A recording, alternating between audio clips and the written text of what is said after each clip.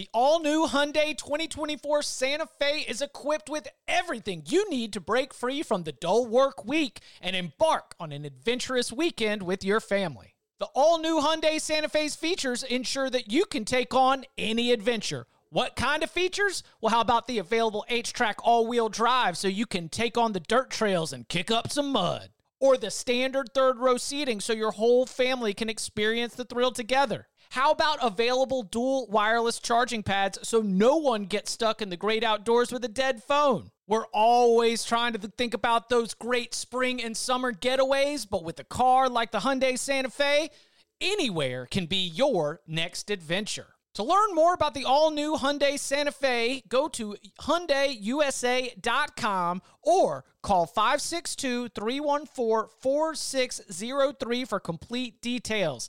Learn more about the all-new Hyundai Santa Fe at HyundaiUSA.com or call 562-314-4603 for complete details. Welcome back to the Cover 3 Podcast with your hosts, Chip Patterson, Tom Fornelli, Danny Cannell, and Bud Elliott. It's your call for the best college football coverage, from National Signing Day to the National Championship and everything in between. CBS Sports presents the Cover 3 Podcast.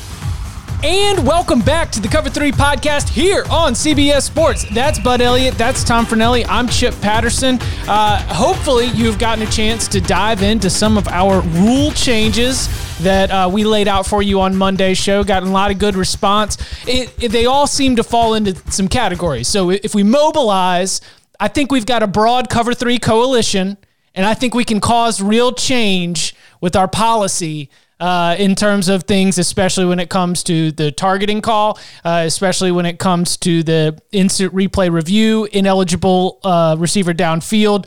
We've really come together. We've built some bridges across the college football community. We will work on that.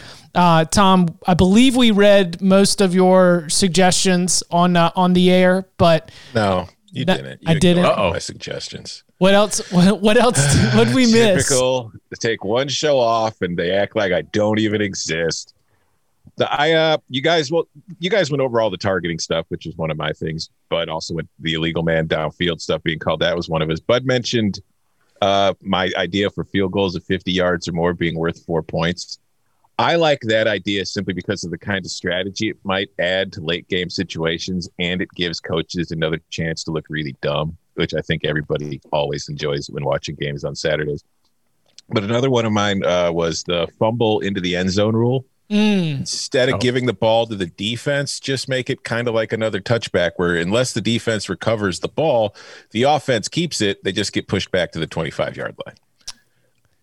And then another was one I've always railed on about pass interference. Just get rid of pass interference. Call illegal contact or holding. Those are clearly defined rules.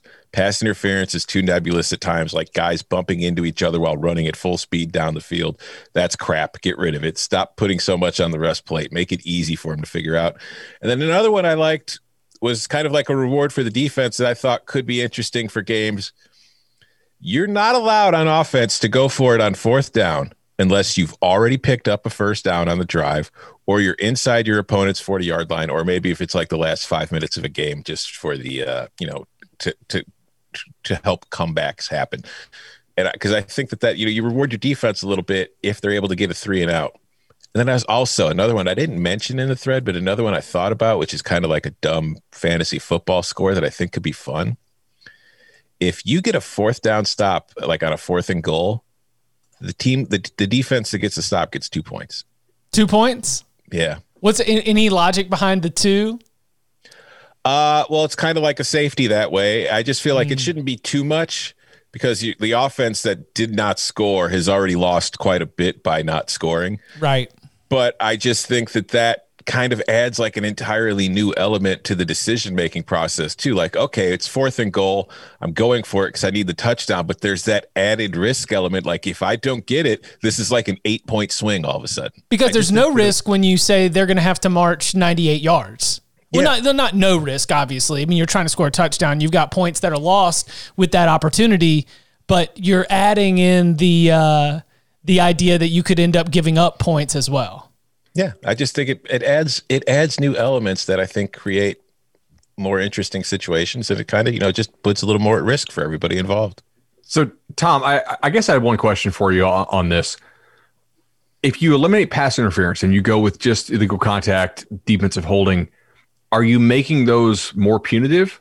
Like, is there any way you can get a 15-yard foul? Because if I know that like the idea of defensive holding or illegal contact is taken out of the game as a defensive coordinator, I'm going to tell my guys to hold the hell out of you because it's only a 5-yarder and a first down as opposed to a 15-yarder, right? Like that. Yeah. To me, you see what I'm saying? Like I'm going to legal contact the hell out of you. Yeah, I think you could switch it to like that's still a 15-yard penalty and an automatic first down.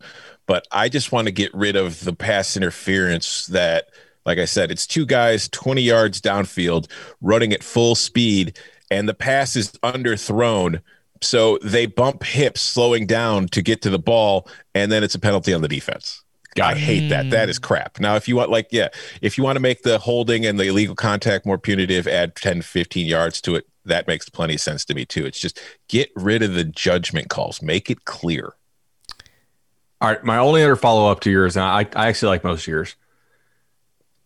How often is this, like this team is going to go for fourth down despite the fact they didn't get a first down on their drive, and it's not the last couple minutes of the game situation or last couple minutes of the half? Like, how often is that occurring? Like, is there a specific example of this happening that bugged you or thought you was like made you think it was inequitable? Like, am I missing something here? Is this happening a lot? No, it does. It's not that it happens a lot. I just think it's a reward for the defense that if, when you come on the field, if you get a 3 and out, they have to punt. Okay. Because, I mean, it's every single rule. If you look at the rule changes for the last billion years at this point, every single one has been to help the offense. I want to throw the defense a bone. I want to give them a little reward. I also think that, talked about before the show, I've got I got to do a mock draft for CBS Sports. We're doing a dynasty at fantasy football mock draft. I also think for fantasy football leagues, we should add a scoring to where, like you have team defenses and special teams, and you get points for sacks and all that stuff. We should add it where you get points for 3 and outs too. See, so as long as you've got the crunch time, people are listening. No, as long as you're keeping the crunch time alive, then I'm cool with it, because I love the drives where the quarterback has like 3 fourth down conversions marching down the field. I mean, that is, as a fan of the defense, you are pulling your hair out and screaming. You cannot believe that you've just gotten beat on a bunch of fourth downs. And if you're on offense, I mean, that's just a roller coaster right there to be able to go through that. As long as you've got the crunch time scenario, then I think that the fan experience is still strong with that. You don't want to eliminate that. Yeah. I got you. All right, business for today. We are in one of a couple different windows within the transfer, the offseason transfer portal, the offseason transfer movement. This is going to be one. It's sort of come to a close. We're going to have another little window that opens up. It's not. Shout out to all of our soccer and football listeners out there. This is not a actual transfer window, though it has sort of become like that since we get a little bit of movement at the end of the season before spring practice. We will likely get more movement after spring practice, particularly as we go into the summer parts of the offseason, as some players make some movement in order to try to get in for the fall semester, maybe even get on campus for some summer classes as well. So we are a couple years into the transfer portal era, and I went back and I remember that our very first episode talking about this, when it first started, it was like, welcome to the portal. And we couldn't get over the fact that it was called the portal. It just seemed like very science fiction to us. And I think it speaks to how quickly it's become normalized that I don't even think it's weird anymore. It's just kind of part of my lexicon. And the fact that, within college football programs and coaching staffs, there are coaches who are in charge of keeping their eyes on the portal. Every insider at 24/7 Sports has a staffer who they've got the login for, so that we've got all the information on the transfer portal. It seems allegedly. I'll let Bud address that. But to get things started, like, are there any surprises from when the transfer portal really became a part of our lives in college football and sort of where we are now? Has any of it surprised you at all? No, I mean, I I think that it's to the point. It's to this point, it's kind of what we thought it was going to be. I think it's designed to make it easier for players who want to transfer to give them an avenue to do that. And I think that one of the side effects of that, which was easy to foresee, was that while it's easier for plenty of kids to transfer, it's also going to lead likely to more kids making the decision to transfer if it's easier to do. And I do worry about that in the long term, because it's like, if you look in the portal right now, and again, we don't have direct access to it, but 24/7 Sports has its portal up with pretty good information on who's in there. There are a lot more kids in the transfer portal than there are eligible scholarships right now. And I feel like we're seeing situations where for some guys, like, it makes plenty of sense to leave because, you're not going to get a chance to play. But I think that we need to figure something out, and I don't really know how we could do it, but I think the portal's designed and intended to do this. I just don't know that it's doing a very good job of it, where the kids need to know what's available to them before they make this decision. Now, they could pull themselves back, but also a lot of places, once you're in, they could pull your scholarship and they can move on and be done with you. And plenty of schools or coaches probably going to want to do that, especially if it's somebody who's, third or fourth on the depth chart at their position. It doesn't look like they've got a legitimate passage to starting anytime soon. So I worry about the kids that get lost in the churn, because we know all about like the high profile guys for moving on to starting roles at other Power 5 schools or other G5 schools. But it's all like those low 3 stars that are just kind of getting lost and maybe having to go to the FCS level or just not finding places at all. I worry about that kind of impact in the long term. So I'm very pro player. I mean, as I think, you guys are as well. But if we're going to give these guys the freedom to transfer, we have to give them the freedom to make mistakes. And some of these dudes drastically overestimate how good they are, and they're willing to take that risk to get to the NFL. A lot of these guys don't see college as a thing they value, right? They see the chance to play college football as a way to get to the NFL, and they don't necessarily care about the schooling element that much. And they think, hey, if I'm not getting playing time here, maybe like I got to go somewhere where I can play because I have such a short window to be able to impress the NFL scouts to be able to get to the league. I hear what Tom's saying, and our Chris Hummer has done really good work on this, writing about what he calls portal purgatory, where you're just out there. They've pulled your scholarship because that's the deal. Like if you jump in the transfer portal, the school can yank it. Like Tom said, I mean, you get to finish out the semester you're in, which is why a lot of guys jump, the day their classes start, so they actually get that final semester of safety. But look, man, that's just kind of a downside. Like if you want more freedom of movement, we can't force the other schools to take you. But I think it is a concern. Has it altered I believe that there's probably still tampering in the same way that there's probably impermissible benefits, but has it changed the tampering game at all? Just because it brings above board the idea for contact. The idea that I can return to my team, but I also can be contacted by this coach. I'm very much putting out a flyer that says interested and open, like the old Facebook status from like 2006. Like you could definitely like signal what you're interested in, and I think that.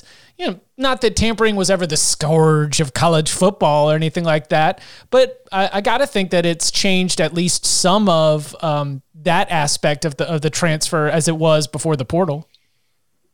I still think a lot of these guys know where they're going, and generally it's just kind of like a double check. It's like, all right, I know I'm going to go here. I know this school wants me. The tampering goes on all the time. It's really hard to prove. You have your director of high school relations or a coach that knows your private quarterback coach, and you contact him. It's like, oh, where will this 5-star go? And everybody's like, oh, he'd be a great fit here, he'd be a great fit there. And the recruiting industry is like, no, he's going to Ohio State. Like we already know that like their coaching staff is tight with this private quarterback coach, and like this has been prearranged, that type of thing. But yeah, I definitely think it for the guys who genuinely don't know where they want to go, it gives them the opportunity to survey their landscape a little bit if their school can take them back. But otherwise you're out there with no rope. My favorites are like the players that announce they're transferring and like 36 hours later they're announcing where they're going. It's like, all right, come on, just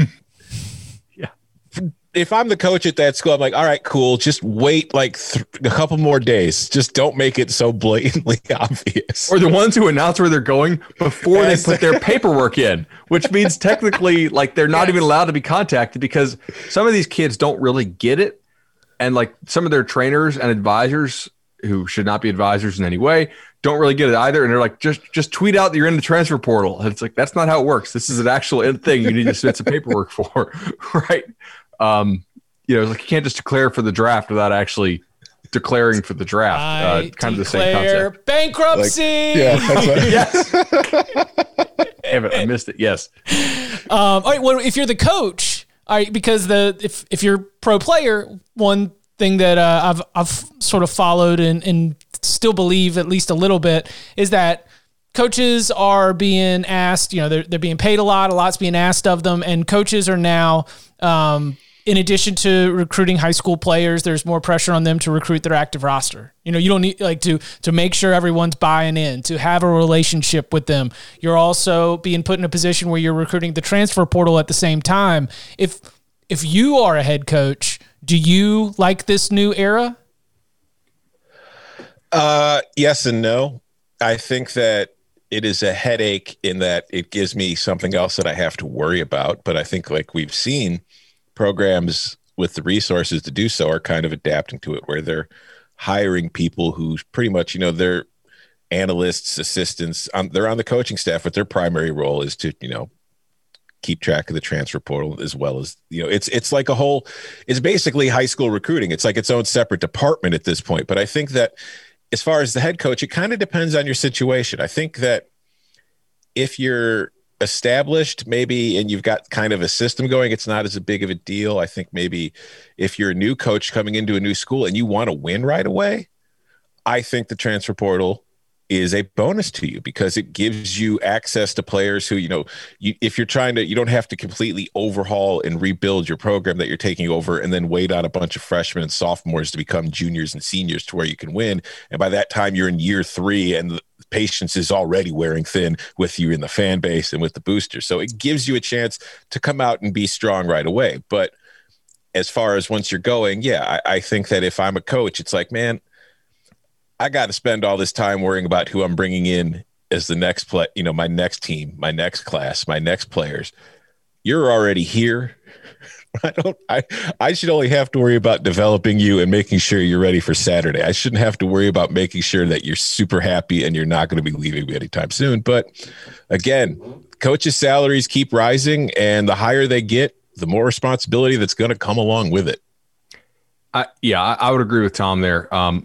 I think there is one implication. If you are a particularly hard-ass coach, right, and a guy who's like very old school, and we're all thinking of some right now, I think if you're already established like that, you can continue to do that for a while because like you're going to recruit a certain type of player for whom that works. And I don't know that you're going to care about continuing to recruit your own roster, although you should certainly care about communicating to your players that the path and the plan that you had for them is still on track, especially if the kid's not getting early playing time. Hey, look, man, this is exactly what you need to work on. We see you making a big leap in this next semester or two, and you're going to be getting on the field for us, you know, soon-ish, just not right this second. But I do think if you're an AD and you're out there right now, I don't know how well hiring a new head coach who's a real, like, not player-friendly head coach is going to work in this era. You need to make sure that people are actually enjoying their college experience because now they have options. When they didn't have options before, and it was really punitive to transfer because you would lose a year of eligibility, which is kind of insane to put non-competes on non-employees, personally, I think. But like you didn't have to worry about that as much. Now I think that approach won't work. I also think, to Tom's point, let's understand what is and is not available in the transfer portal. Transfer portal so far, the evidence shows us that it is absolutely really great for plugging holes on your roster, but not with superstar talent. Right? We've not had a transfer player other than quarterback, which I'll get to in a second, go in the first round in the last 3 years. We might have one this year in Jalen Phillips, but you know, I think there were some non-football reasons why he transferred from UCLA to Miami, and he was the number 1 overall player in the recruiting rankings. So the guy clearly had some pretty freakish talent back in 2017. Quarterback, though, you can seemingly get a difference maker because oftentimes coaches pick the wrong QB. or they put too much into what's the word? Like basically like they're biased as to keeping it the same, right? Like they're having to overcome that bias. So they pick the wrong guy sometimes. But you can definitely fill holes. I just don't think you're going to win a national championship building your roster around transfers. You might win one building it around a transfer if that guy is at the quarterback position. I don't want to be the coach who's doing the transfer portal gamble every year. I don't want to have part of my roster off-season plan to be like, yeah, we're going to lose 3 or 4 guys, but we're going to get 3 or 4 guys too. Like that seems to me like you are going to never have the opportunity to truly level up to where you've got competitive depth and development within the program that's going to allow you to compete for championships. Like that's, and I think there's some coaches that, especially Tom, to your point, like when you first get hired and you've just got to, there's going to be some players that are leaving because there was a coaching change. You need to get some people in right away. But I think that making the transfer portal as just sort of part of your roster management plan is a very dicey proposition when it comes to continuity and when it comes to trying to build like year over year program building. Yeah. And I mean, I had a pretty good seat to, at Illinois. Lovie Smith over the final years of his tenure there was kind of trying to use the transfer portal as more heavily than, actually recruiting high schoolers. Like they were using it kind of as a crutch a little too much to try to fill too many holes in the roster, thinking that, we could fix the team, we can improve the team this way. And they did get some key transfers that really did help. It's just, there's a ceiling to what that can do. And we saw what, the end result of it was for Lovie Smith and that Illinois staff. Indeed.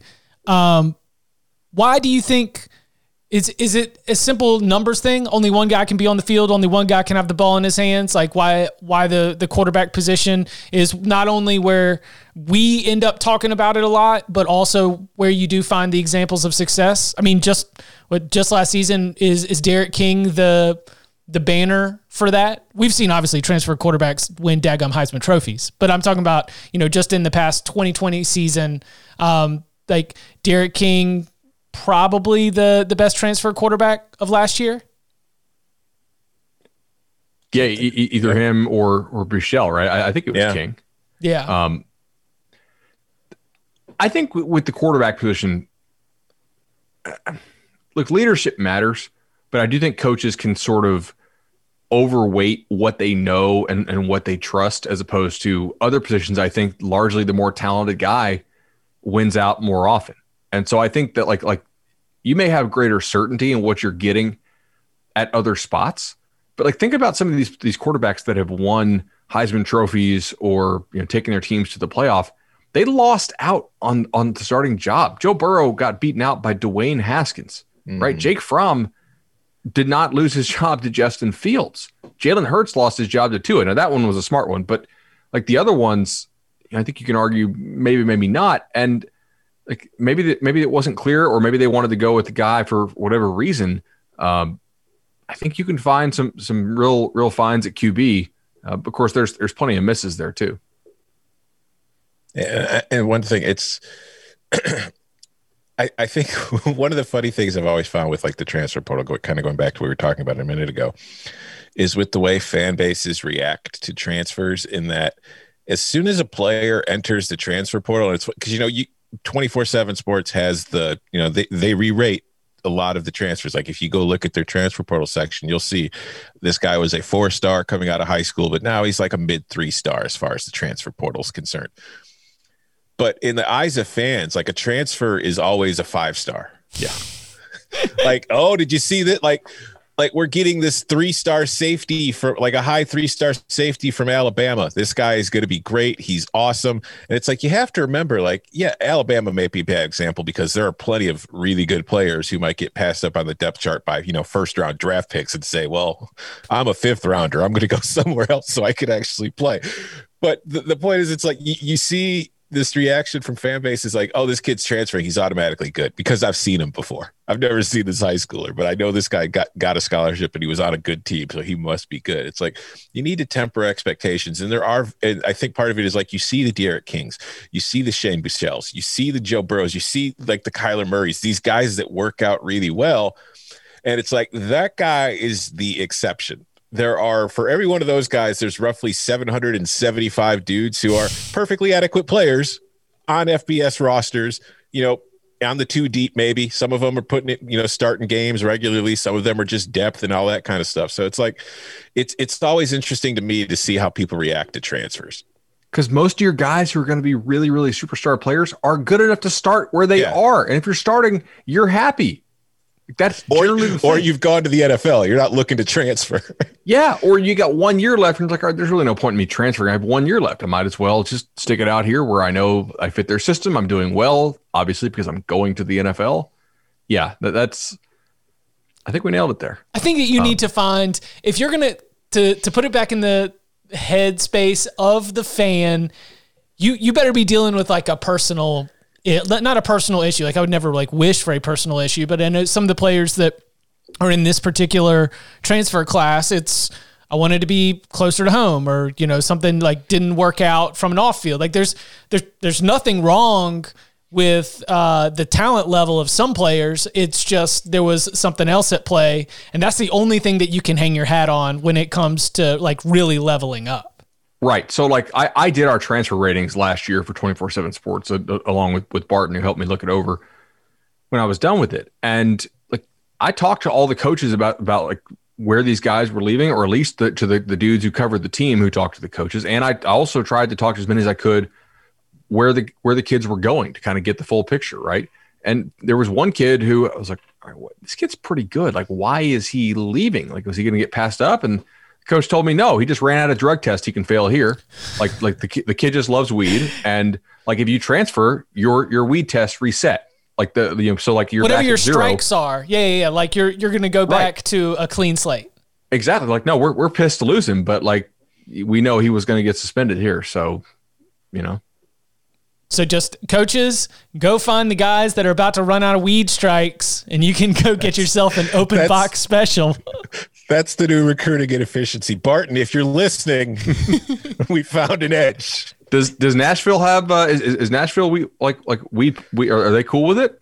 I don't know. I don't think so. I'm guessing Tennessee. I don't know. Considering Tennessee just the Senate there just passed a bill that would get kids kicked off the team for protesting, I'm going to say they're probably not legalized weed. Yeah, I would guess not. They threw me a curveball with sports betting, but I don't think they're there with marijuana legalization yet. Coming up on the other side, looking at some of those big names and also the teams that have been able to be big winners so far in the transfer portal. Next. The national sales event is on at your Toyota dealer, making now the perfect time to get a great deal on a dependable new car. Like a legendary Camry, built for performance and available with all-wheel drive, you can count on your new Camry to get anywhere you need to go. And with available features like heated seats and a multimedia touchscreen, you can stay connected in comfort and style. Or check out an affordable and reliable Corolla with a trim for every lifestyle. From the hip and agile sedan to the sporty hatchback, there's a dependable Corolla built just for you. Plus, both Camrys and Corollas are available in hybrid models, so no matter your style, you can drive efficiently and affordably. And right now, your local Toyota dealer has more vehicles in stock and is making delivery on new vehicles almost every day. So visit your local Toyota dealer. And check out amazing national sales event deals on Camrys, Corollas, and more when you visit buyatoyota.com. Offers end April 1st. Toyota, let's go places. So I'm a father of one. I gotta find a babysitter.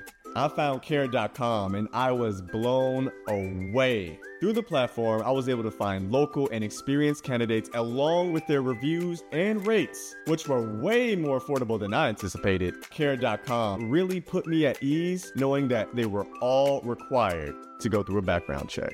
If you're like me and you need to find someone reliable for your childcare necessities, check out Care.com. Find the ideal sitters for your childcare needs.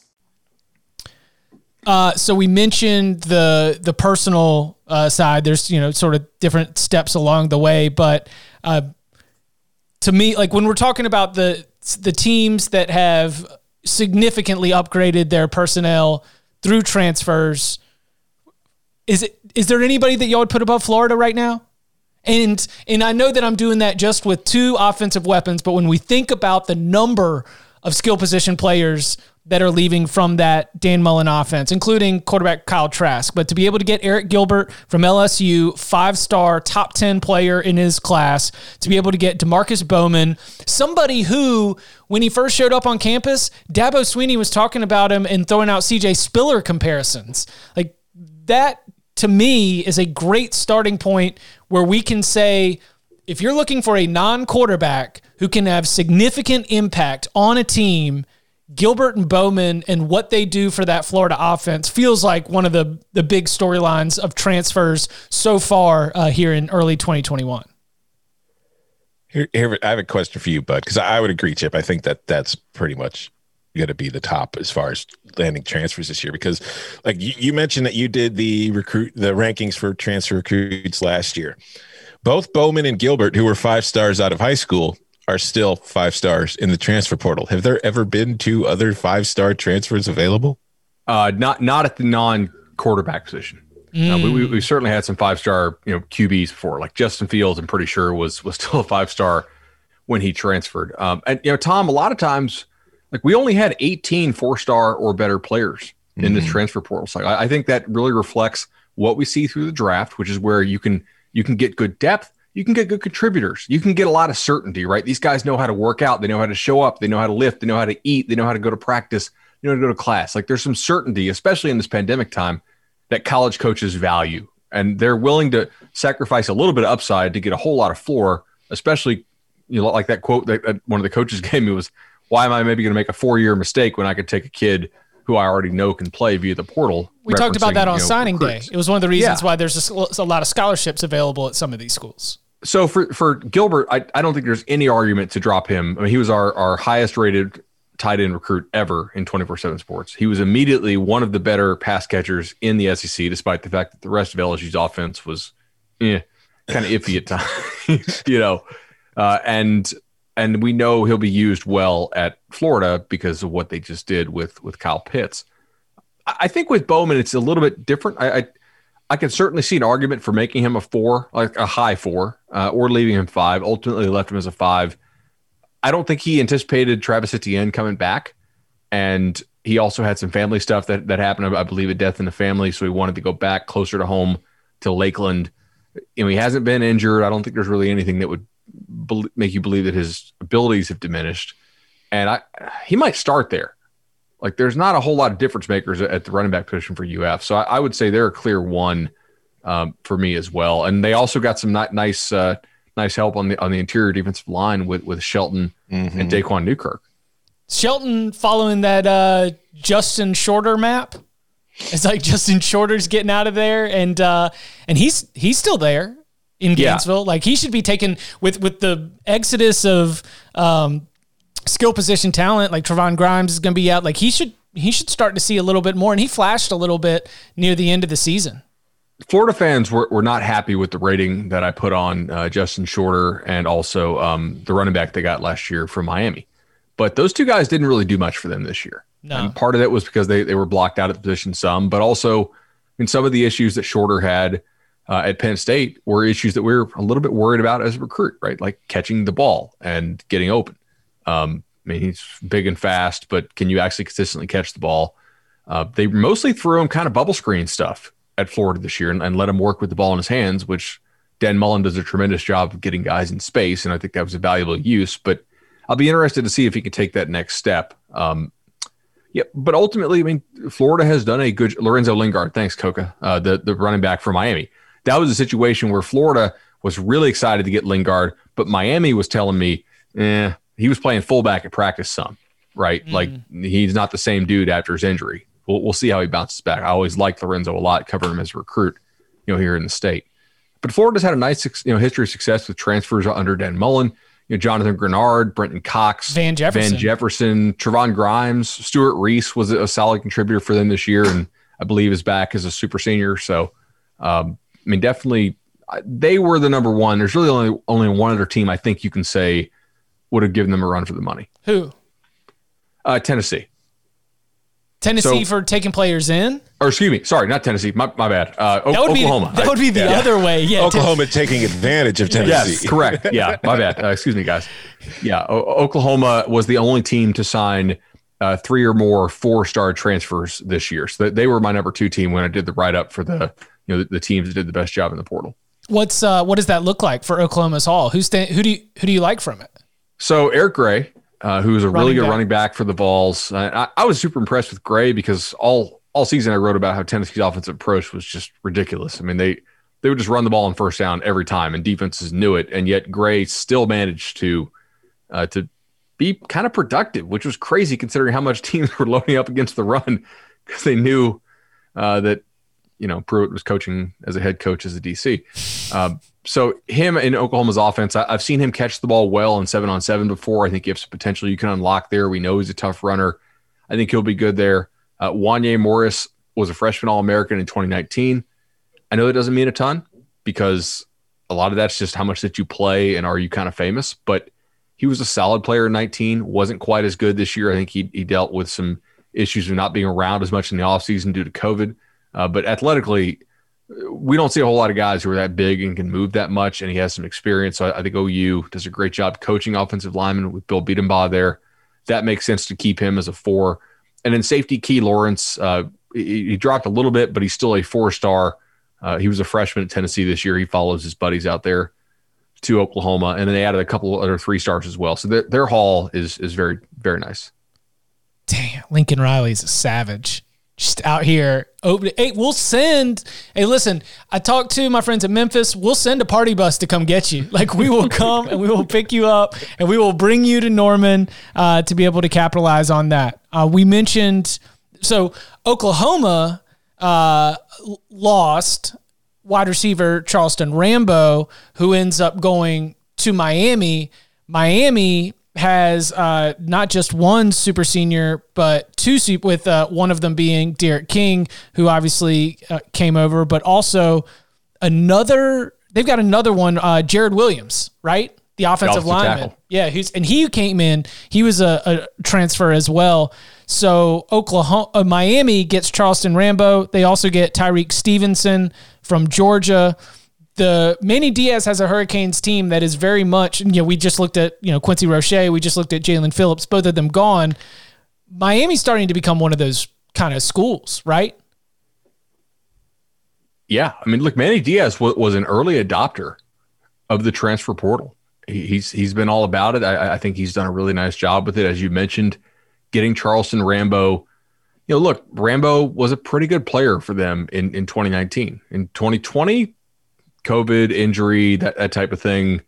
2020 was a hard year to evaluate. We talked about this on the show a couple times, but it's like, all right, was this guy, did he all of a sudden lose his ability or did he just get hurt? What were the situations here? I think he'll be good in that offense. Miami definitely needs better receiver play, as we've spoken about a couple times. Tyreek Stevenson, who was a kind of a jack of all trades for Georgia, I think he'll look forward to getting to play more just regular corner for Miami, one of the most athletic players in the country. And then they get a pass rusher out of Tennessee. And this is going to be a common theme here. Tennessee lost some dudes who we gave an 82 grade to. I think that's probably fair, but he could be a guy who maybe could exceed that for them at the end of Manny Diaz's defense, I think. The biggest is, so for this year for quarterbacks, one of the biggest headlines is going to be, speaking of Miami, is going to be at Florida State, where we've got McKenzie Milton. And Danny was on here discussing the leadership and everything that he's going to be able to bring, and the fact that also Mike Norvell is really working to use some of these transfers right now to address some spots.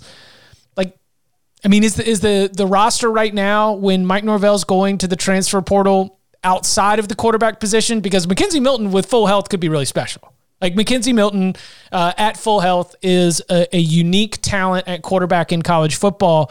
With the other transfers that Florida State's bringing in, do y'all see that more as filling out depth, or is he really like addressing needs where these guys are going to be coming in and counted on in a big way to be playing significant starter snaps and be primary contributors? I'd put the over-under at new starters from transfers at like 5. Wow. I mean, like they really don't think some of these guys on their team can play, and I think that's not good. I would think that that's not a great sign for Florida State. No, and they very clearly traded the certainty you were getting. I mean, like Keir Thomas is a solid, productive SEC defensive lineman from South Carolina, right? Jamie Robinson, the same. Like he's, probably an upper half safety in the SEC. Not a great player, but somebody who they believe they can come in and count on, and they expect to start. I think they hope to get one starter at corner out of Brandon Moore and Jarquez McClellion, right? The UCF and Arkansas kid. I think Jermaine Johnson starts for them as a pass rusher on the defensive line. They went out and I think they feel like they got a lot of really solid players there, but I don't think that they're fooled into thinking they've got tremendous upside. They're just trying to get back to a bowl game this year. Dang. I don't expect any kind of huge jump on the field at this point. But with Milton, it's interesting because this staff came from Memphis. Yeah. And Milton tore them up multiple times. Like they know what he can do. I think they respect him as a competitor a whole lot. Clearly, if he was 100% healthy, he wouldn't be in the transfer portal because he'd be in the league. I'm not saying he's going to be he would be a first round pick given his size limitations, but like he would not be available for a Florida State team that just went 5-7, 6-6, 3-5 if he didn't come with some questions. He just happened to fall into their lap, and I'm sure I think he respects Mike Norvell's offense a whole lot too, having played against it in 2016 to 2018. And seeing what it can do for quarterbacks. Yeah, right. That's true. What's like Brady White? I mean, any other teams that have really stood out in terms of their action? Jaden Lars-Woodby was Florida State, right? Now he's at Boston College. Yeah, he just was really never the same player after the injuries. Yeah, that was interesting. He was pretty productive as a freshman, and then the last 2 years just didn't seem to have that same pop. And same burst. So I do hope he gets healthy. He's I think he can be a good player again. I think UCLA did a nice job overall. Like they get Zach Charbonnet from Michigan. Like Tom, Charbonnet. Yeah. Yeah. And they clearly will give a back some carries. Felton last year got a ton of. I mean, it was a short season, but he got about a full season's worth of carries in only 7 games. They took a pair of defensive backs from FCS/G5. Old Dominion's not FCS anymore. Never mind. But for Dement and Johnson, I think that one of those two guys could start for them. And they kind of made a bet on a quarterback in Ethan Garbers from Washington, who I know they liked coming out of high school. He hit the transfer portal, and we think he still has some upside. So UCLA did well. Penn State, USC. There's a lot of teams that I think did a really nice job of filling out rosters and filling holes. But also there's just not that much crazy upside talent in the portal right now. Yeah. I mean, I don't think if you look at their overall class, this is more of a one-player deal to me, although they did get Will Levis from Penn State. But I think getting Wan'Dale Robinson from Nebraska is huge for Kentucky if they are, capable of figuring out how to use him. Because like having watched Nebraska the last few years, it has been a bad team with a lot of problems. But Wan'Dale Robinson was not the problem. Wan'Dale Robinson is a very good player who I think that for a Kentucky offense that, last year and the year before, kind of stagnant at times, didn't really have explosive kind of playmakers who could break things open every time they touched the ball. I think Robinson can be that guy, and he's so versatile. You can use him in the backfield. You can line him up at receiver. You can put him all over the place. So I think having that kind of talent in their offense could go a long way for them this year. So just based on that one player alone, I feel like Kentucky had an excellent transfer portal offseason. Kentucky has shown us that they only need one player. That's what I'm saying. They'll build a whole daggum offense around one player. Mike Jones Jr. Is at LSU. And now we've got. Do you know the number? Oh shoot! I just know 8004 is the end. I can't roll it right off my tongue. We're gonna get so many 2 stars because of this. Well, hey, listen, he'll be closer in Louisiana than he was in South Carolina to the home of Mike Jones himself. Maybe he can pick up that phone number and hit him on the text. The number one like big question mark is back from Tennessee, and it's Henry To'oTo'o, who was as soon as he popped onto the scene, it was very obvious that he was going to be a real game changer and somebody who could be like a star. He like the best defensive player, and those high impact linebackers. He was as a freshman, he flashed, but then as a sophomore, he was the best player on that defense. He's expected to be an NFL player, and I have no idea which way he's leaning on this one. So how do you judge your expectations? What's the crystal ball saying for Henry To'oTo'o? Because I would argue that, so quarterback's obviously in a whole nother position, but you mentioned Jalen Phillips. If we're going to use the old, what positions really matter, defensive line, clearly in the game of football, high value position, and a game-changing, versatile linebacker has got to be up there with a single player who can change the face of your defense.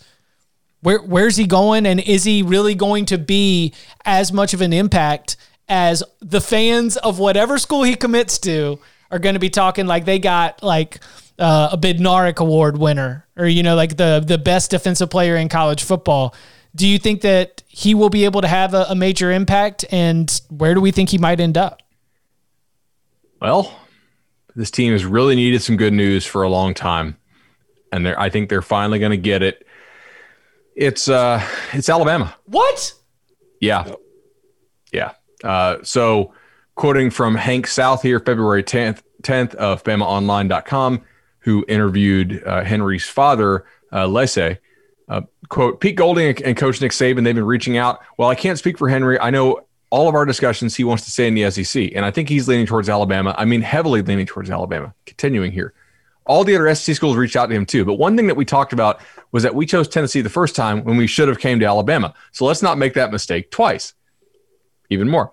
I got more respect for Coach Saban now, Lisa said. Coach Saban is a man of his word. He's truly about the player. And the reason why I say that is he advised Henry to wait until April comes around because the NCAA one-time transfer rule hasn't passed yet. It was supposed to pass in January, the day after the national title, and it didn't. They set it back on the table until April. And Coach Saban told us to wait until April. And if this thing passes, he was like, there's one more hurdle, which is the SEC needs to pass in-conference transfers also. For him to do that, I've got a newfound level of respect for the man. He's one of those guys that truly, for his players, I told Henry, why not play for a man that's looking out for your best interests? We'll probably sit down and talk with Coach Saban again and see what he feels is best for Henry. Lisa said, Coach Saban's advice is he thinks Henry is gone after this year to the NFL. He told her, if you can come to us and play the way you're playing, your NFL grade is going to be high. I would encourage you after this year to leave if that's the case. It's a Rizap. This is done. I think this is based and I will say that Henry's dad was pretty heavily involved in his recruitment the first time. So I would say let's not make that same mistake twice quote is noteworthy. Silly me to not pull up his recruiting profile prior to this podcast, because I just speak so glowingly about him from having watching him play. I forgot that Alabama was right there with Tennessee when the first decision was made coming out of high school. There's also probably 600 more words of quotes here saying how great Nick Saban is, also how much we love Pete Golding, and that shooting down rumors that Henry's going to come back to the West Coast. So that's it. This feels like, yeah. By the way, Coca in the chat, 281-330-8004. Boomers. We're getting flamed by the youngs. How old is Coca?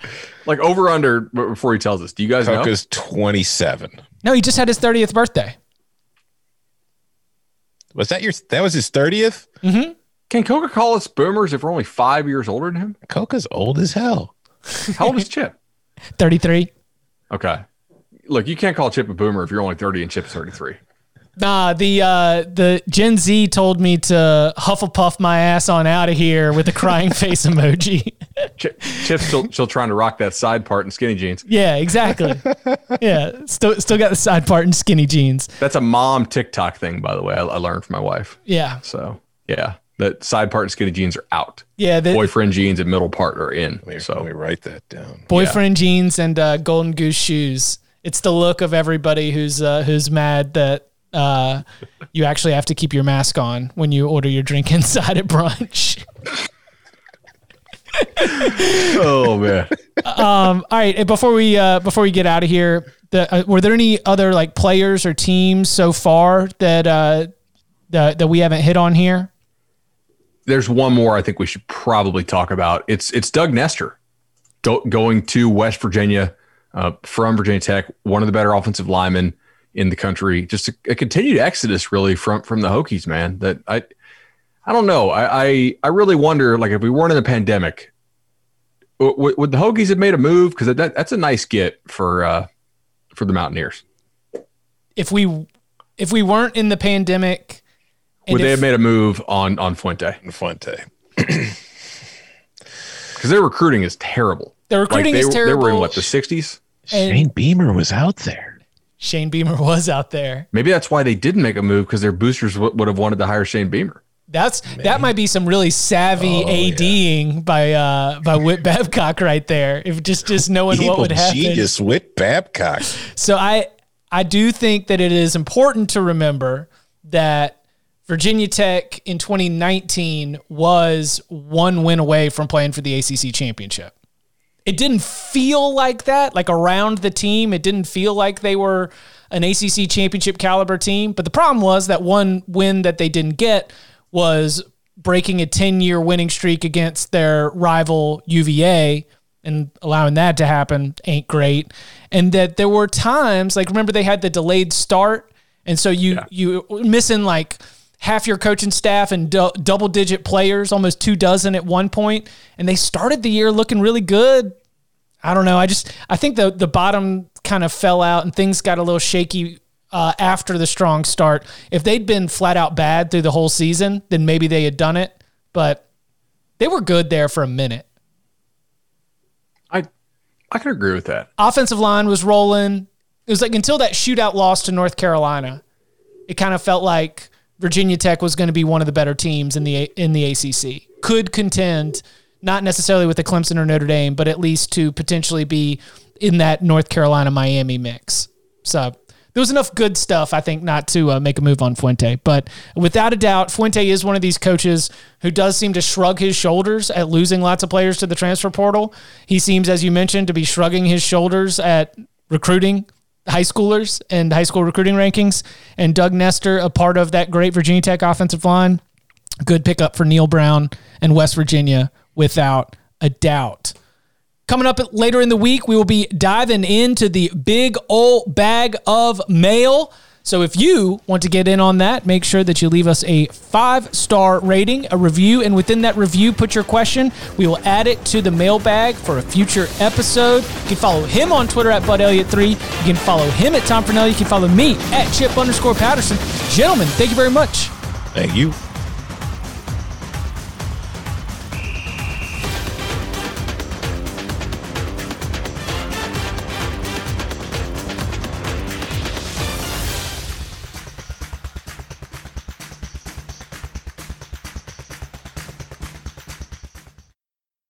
Old Man Winter here. If I had it my way, it would stay winter all year long. Short days, wind chill, black ice, and a good polar vortex. Oh, heaven! Wait, is it getting warm in here? Your cold snap is over, Old Man Winter. Spring has arrived. Spring. Spring is here, which means it's the perfect time to get away in the Hyundai you've always wanted. Visit the Hyundai Getaway Sales Event, where you can get great deals on all of our award-winning Hyundai models, like the tech-filled Tucson and Kona, as well as the spacious Palisade. Enjoy wherever you go with the peace of mind that comes with America's best warranty and 3 years or 36,000 miles of complimentary maintenance. But hurry in, these deals won't last. Add more joy to your journey at the Hyundai Getaway Sales Event.